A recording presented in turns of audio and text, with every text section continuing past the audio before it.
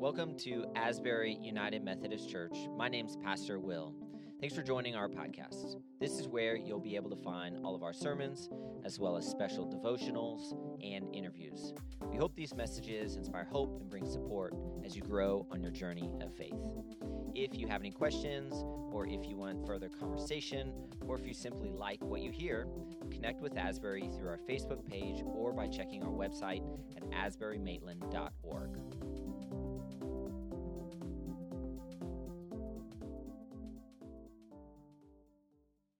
So I'm going to begin my sermon this morning with a profoundly important, thought-provoking, deep, reflective, theological question.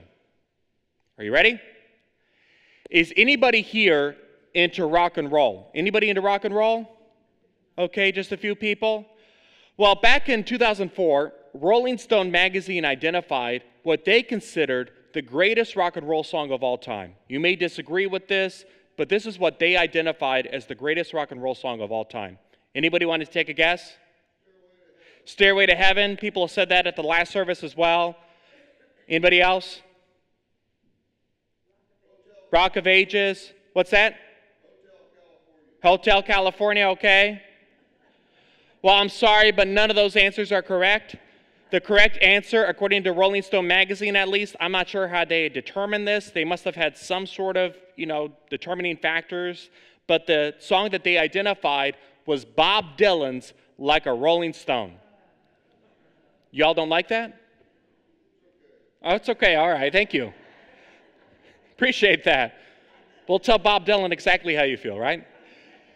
Bob Dylan's Like a Rolling Stone. Now, just a bit of background. Bob Dylan recorded Like a Rolling Stone in June of 1965 in Studio A at the headquarters of Columbia Records in New York City. But the thing that made surprises about this song, considering that it's been identified as the greatest rock and roll song of all time, is that this song, believe it or not, almost never made it out of the studio. You see, what happened when Bob Dylan initially recorded this song back in 1965, he and his manager listened to it, and they loved it. They thought it was a great song. They thought it was a terrific song, fantastic song, and they expected this song to be released to the public immediately. And most of the people at Columbia Records loved it too, but not everybody. The sales and marketing people were not convinced. The sales and marketing people had two objections to this song.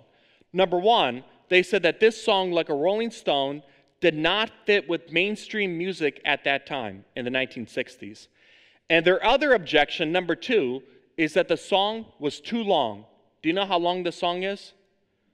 I don't think it's quite as long as Miss American Pie, but it's a pretty long song.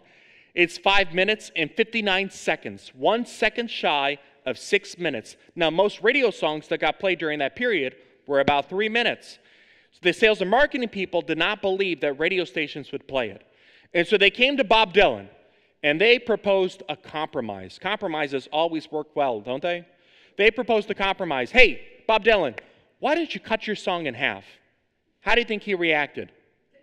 He was not too happy about that. He was actually pretty offended. He said, no way.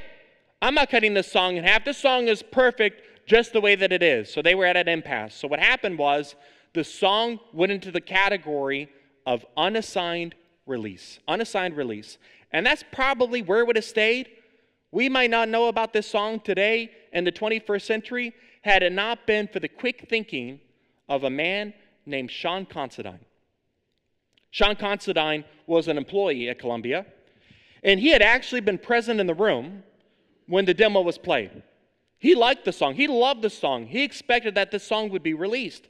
But then, much to his surprise, a few months later, he was going through a stack of demo tapes to be tossed in the garbage.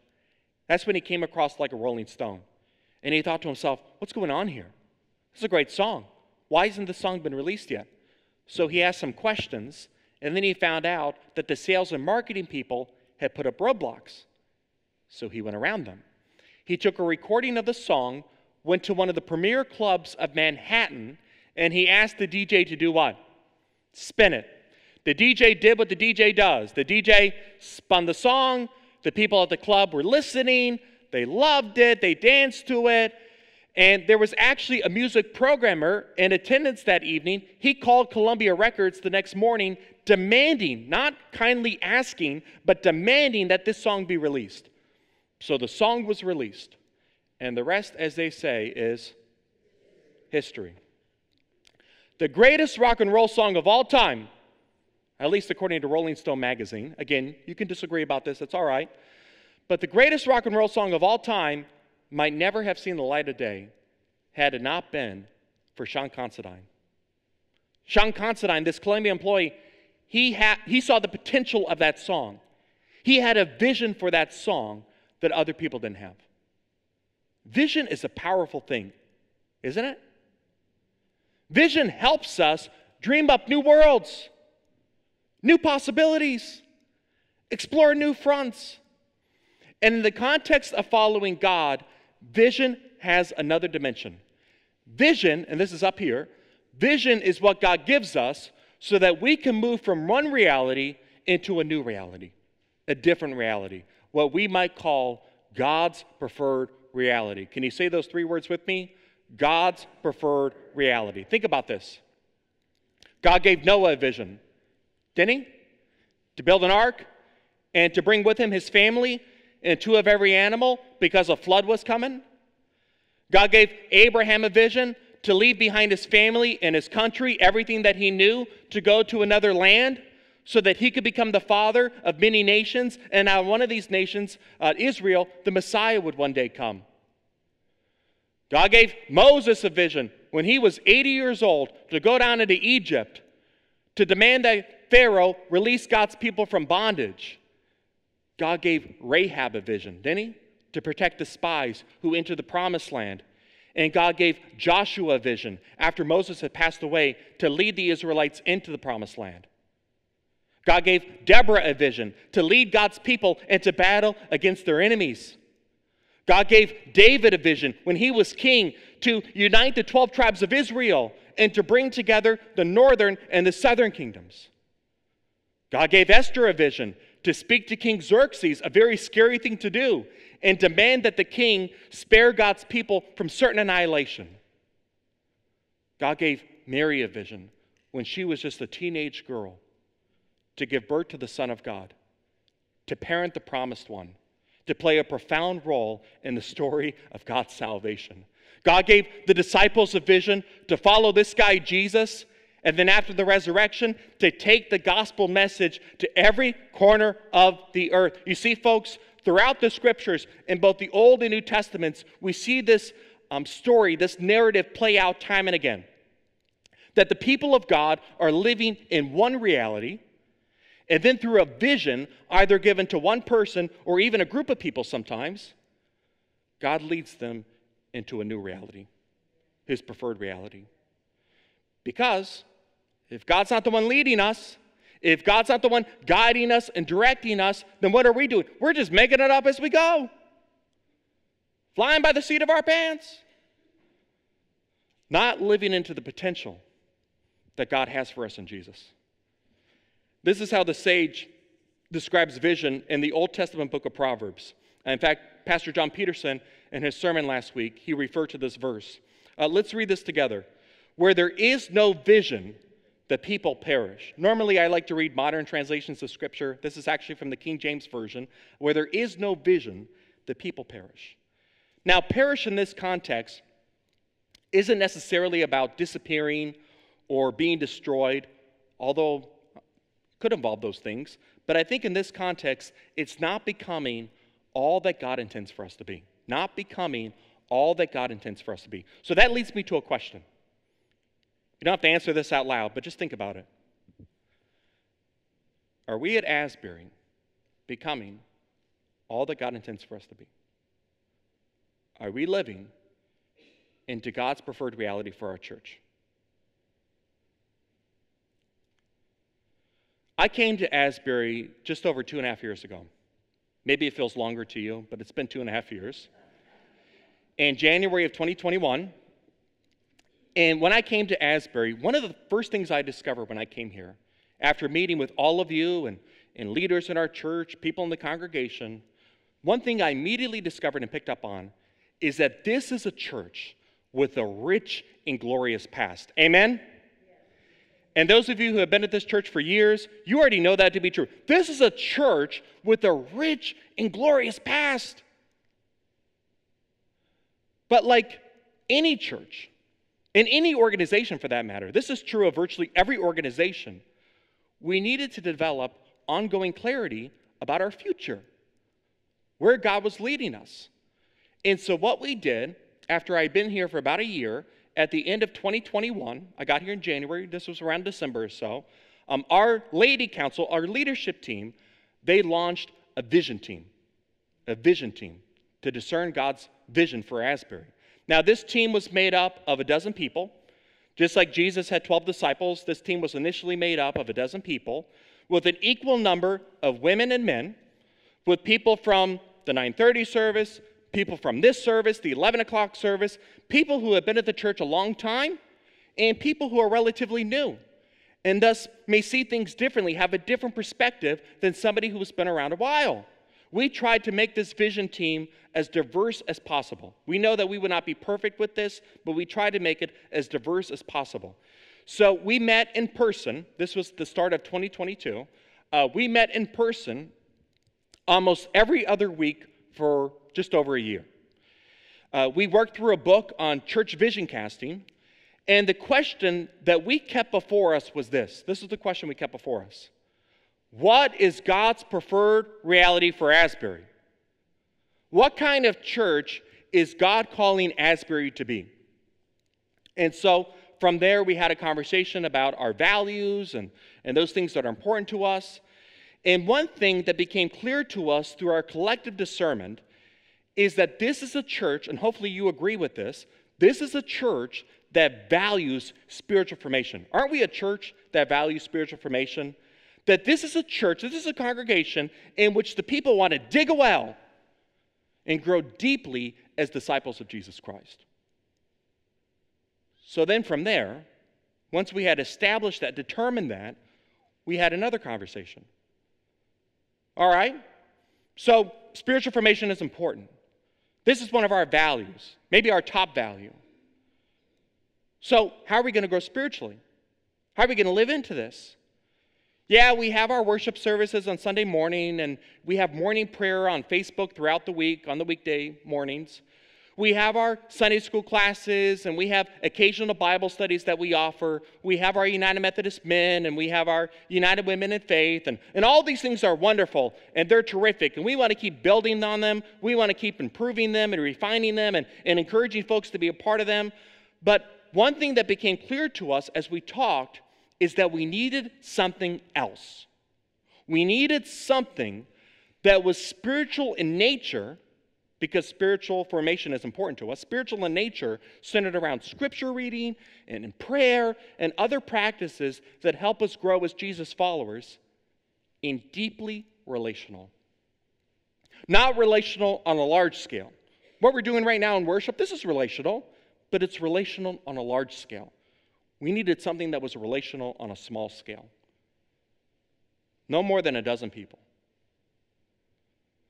So what did we come up with after all these meetings and conversations?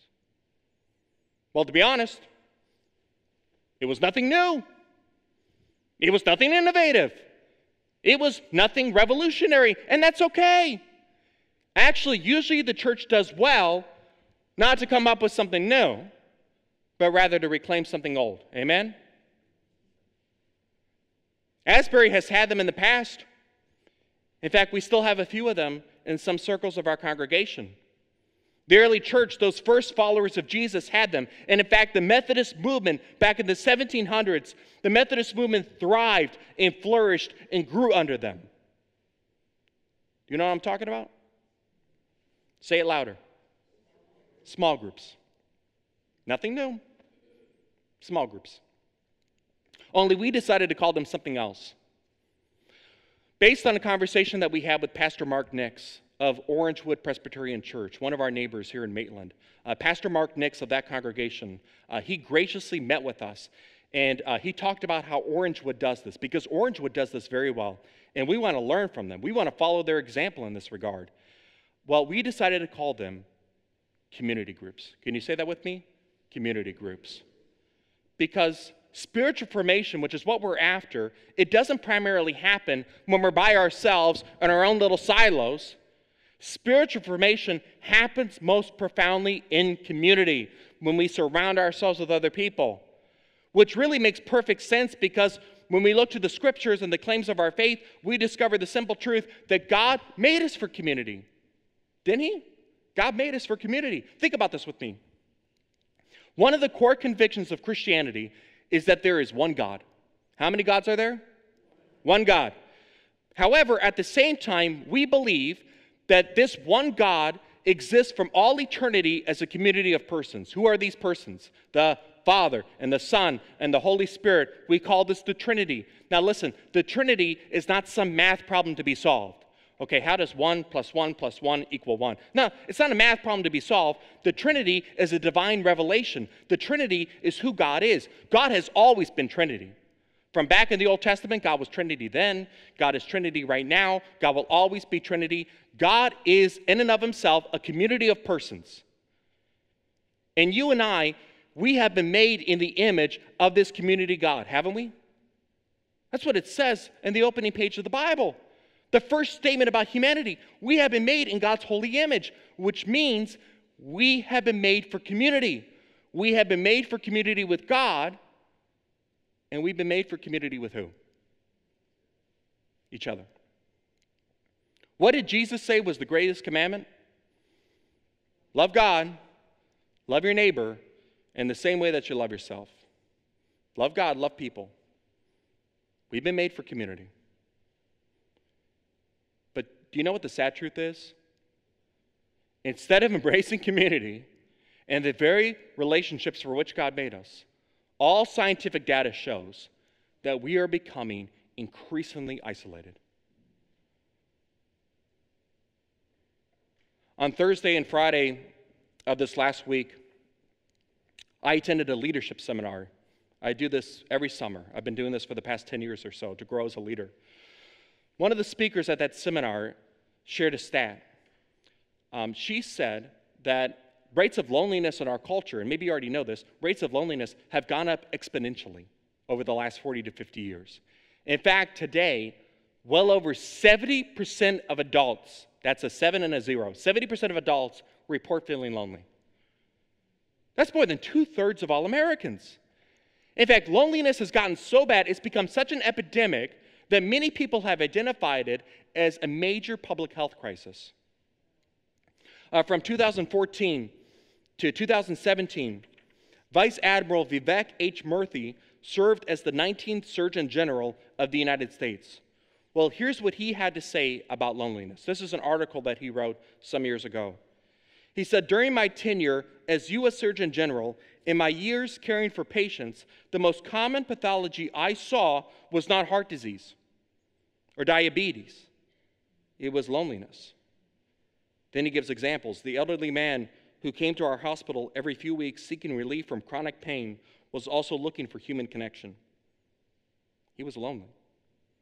The middle-aged woman battling advanced HIV who had no one to call to inform that she was sick. Imagine that. She was lonely too. I found that loneliness was often in the background of clinical illness, contributing to disease and making it harder for patients to cope and heal. Loneliness and weak social connections are associated with a reduction in lifespan, get this, similar to that caused by smoking 15 cigarettes a day, and even greater than that associated with obesity. But we haven't focused nearly as much effort on strengthening connections between people as we have on curbing tobacco use or obesity. Loneliness is also associated with greater risk of cardiovascular disease, dementia, depression, and anxiety. For our health and our work, it is imperative that we address the loneliness epidemic quickly. Lest we think that this is simply an American problem. Back in 2021, in Japan, suicide rates were skyrocketing so much, and of course COVID didn't help things, right? The pandemic didn't help things when it came to connecting with people. But suicide rates were skyrocketing so much that for the first time, Japan appointed a minister of loneliness. Did you know this? Somebody whose job is to work with the Japanese government to address Japan's loneliness epidemic. Japan faces the same problem that we do, that a lot of industrialized nations do. We're lonely. And listen, I've seen it as a pastor. When I was in seminary, I interned for a semester as a hospital chaplain. I was doing a unit of what's called CPE, Clinical Pastoral Education, learning about being a pastor in a clinical setting, hospital setting. Well, the hospital where I interned at had a policy that nobody died alone. So if they knew of a patient who was dying, without any family or friends, the hospital would send a volunteer into that person's room just to sit with them. A stranger, but somebody to be with them as they were taking their final breaths. The hospital sent a lot of volunteers to do that very thing. We're lonely. It's not good for us.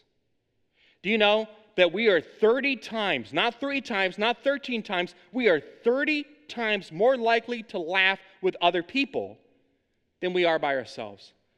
And what does the scripture say about laughter? That it's good for us, that it's cheerful medicine, right? We are also more resilient when it comes to facing life's challenges, like a cancer diagnosis or a job loss or a strained relationship with a child. Harvard University, you ever heard of Harvard before? This tiny school up in Massachusetts? Harvard University did a study. It was a long-term study. What they did was they followed a group of men over the course of 75 years to try to figure out why did some of these men experience more happiness in life than others.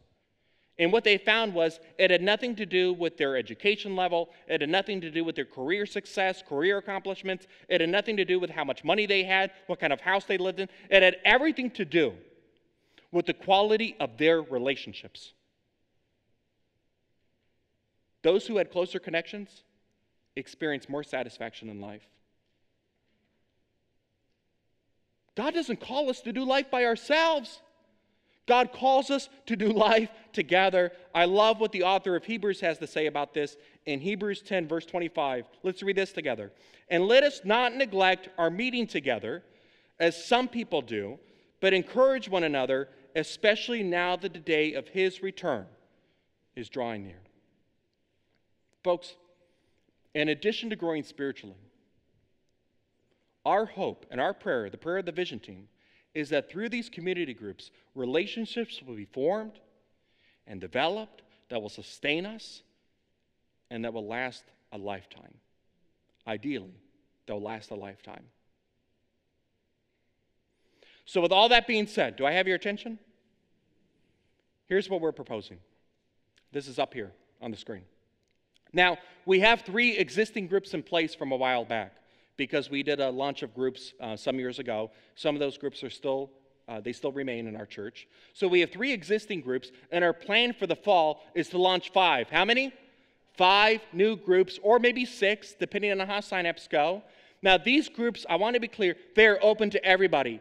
Even if you are already part of a Sunday school class, that's wonderful, remain in that class. Even if you're already part of a men's group or a women's group, these groups are still open to you. And in fact, our prayer is that as many people as possible will sign up for a community group. These groups will launch next week, August 13th. In fact, Pastor Will and Teresa Cunningham, they're going to give a sermon about this. So these groups will, I should say signups will start next week, August 13th, with information about the dates and the times and locations and the leaders and the bulletin. And then these groups will launch next month, the week of September 10th, just after the Labor Day holiday. We figure that by that point, everybody will hopefully have their full schedule in place. Now, these community groups, and you're going to hear more about this over time, but these community groups will have anywhere from 3 to a dozen people. No less than 3, no more than a dozen. It's hard to really get intimate with people if there's more than 12 persons there. Plus, Jesus had 12 disciples, didn't he? So we figure that's a pretty good place to stop at. Now, most of these groups will meet either in homes or in coffee shops or restaurants. Some of them will meet here on campus, and at least one group will be 100% remote because we know that we have people in our congregation who don't live in this community, or maybe they're homebound and it's difficult for them to get out of the house. And so at least one group will be 100% online. We really want to be as inclusive as we possibly can. Now listen, I realize that you may be hearing all this right now and thinking to yourself, come on, Chris. That sounds nice and good. I get where you're coming from, but right now, it just doesn't work for me in this season of my life. That's just one more thing to add to my calendar. My calendar's already pretty busy. I get that. I do. But after a lot of conversation and prayer, this is what our vision team kept coming back to. So our hope is that these groups will be a blessing, not a burden, not a demand. Something that will energize you, something that will feed you, something that will give life to your soul, and yes, something that you will make a top priority.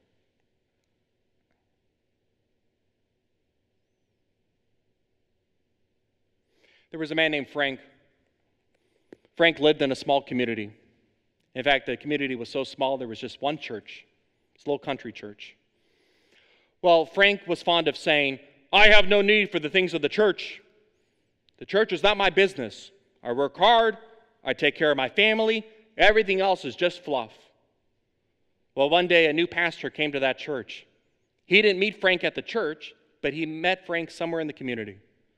And Frank came up to him and said, Pastor, it's nice to meet you, but I want you to know you're not going to be seeing me in church. I have no need for the things of the church. The church is not my business. I work hard. I take care of my family. Everything else is fluff. Well, one day, much to everybody's surprise, especially the pastors, Frank showed up, and he asked to get baptized, and the pastor baptized him. Well, Frank was kind of an intimidating person, so the pastor had to work up the courage. And then he came to Frank one day, and he said, Frank, do you remember when I baptized you? Yeah, I remember that. Well, I'm sure you still work hard and take care of your family. Of course I do. Well, what changed? You said that you had no interest in the things of the church. You said that the church was not your business. Frank paused, and then he said this, Pastor, I didn't know what my business was. I didn't know what my business was. After a lot of prayer, a lot of discernment, our visioning team believes that community groups are our business. So my encouragement to us, my ask of us, let's make them our business. Let's step into God's preferred reality. Let's embrace the future that the Lord is preparing for us. In the name of the Father, and of the Son, and of the Holy Spirit. Amen.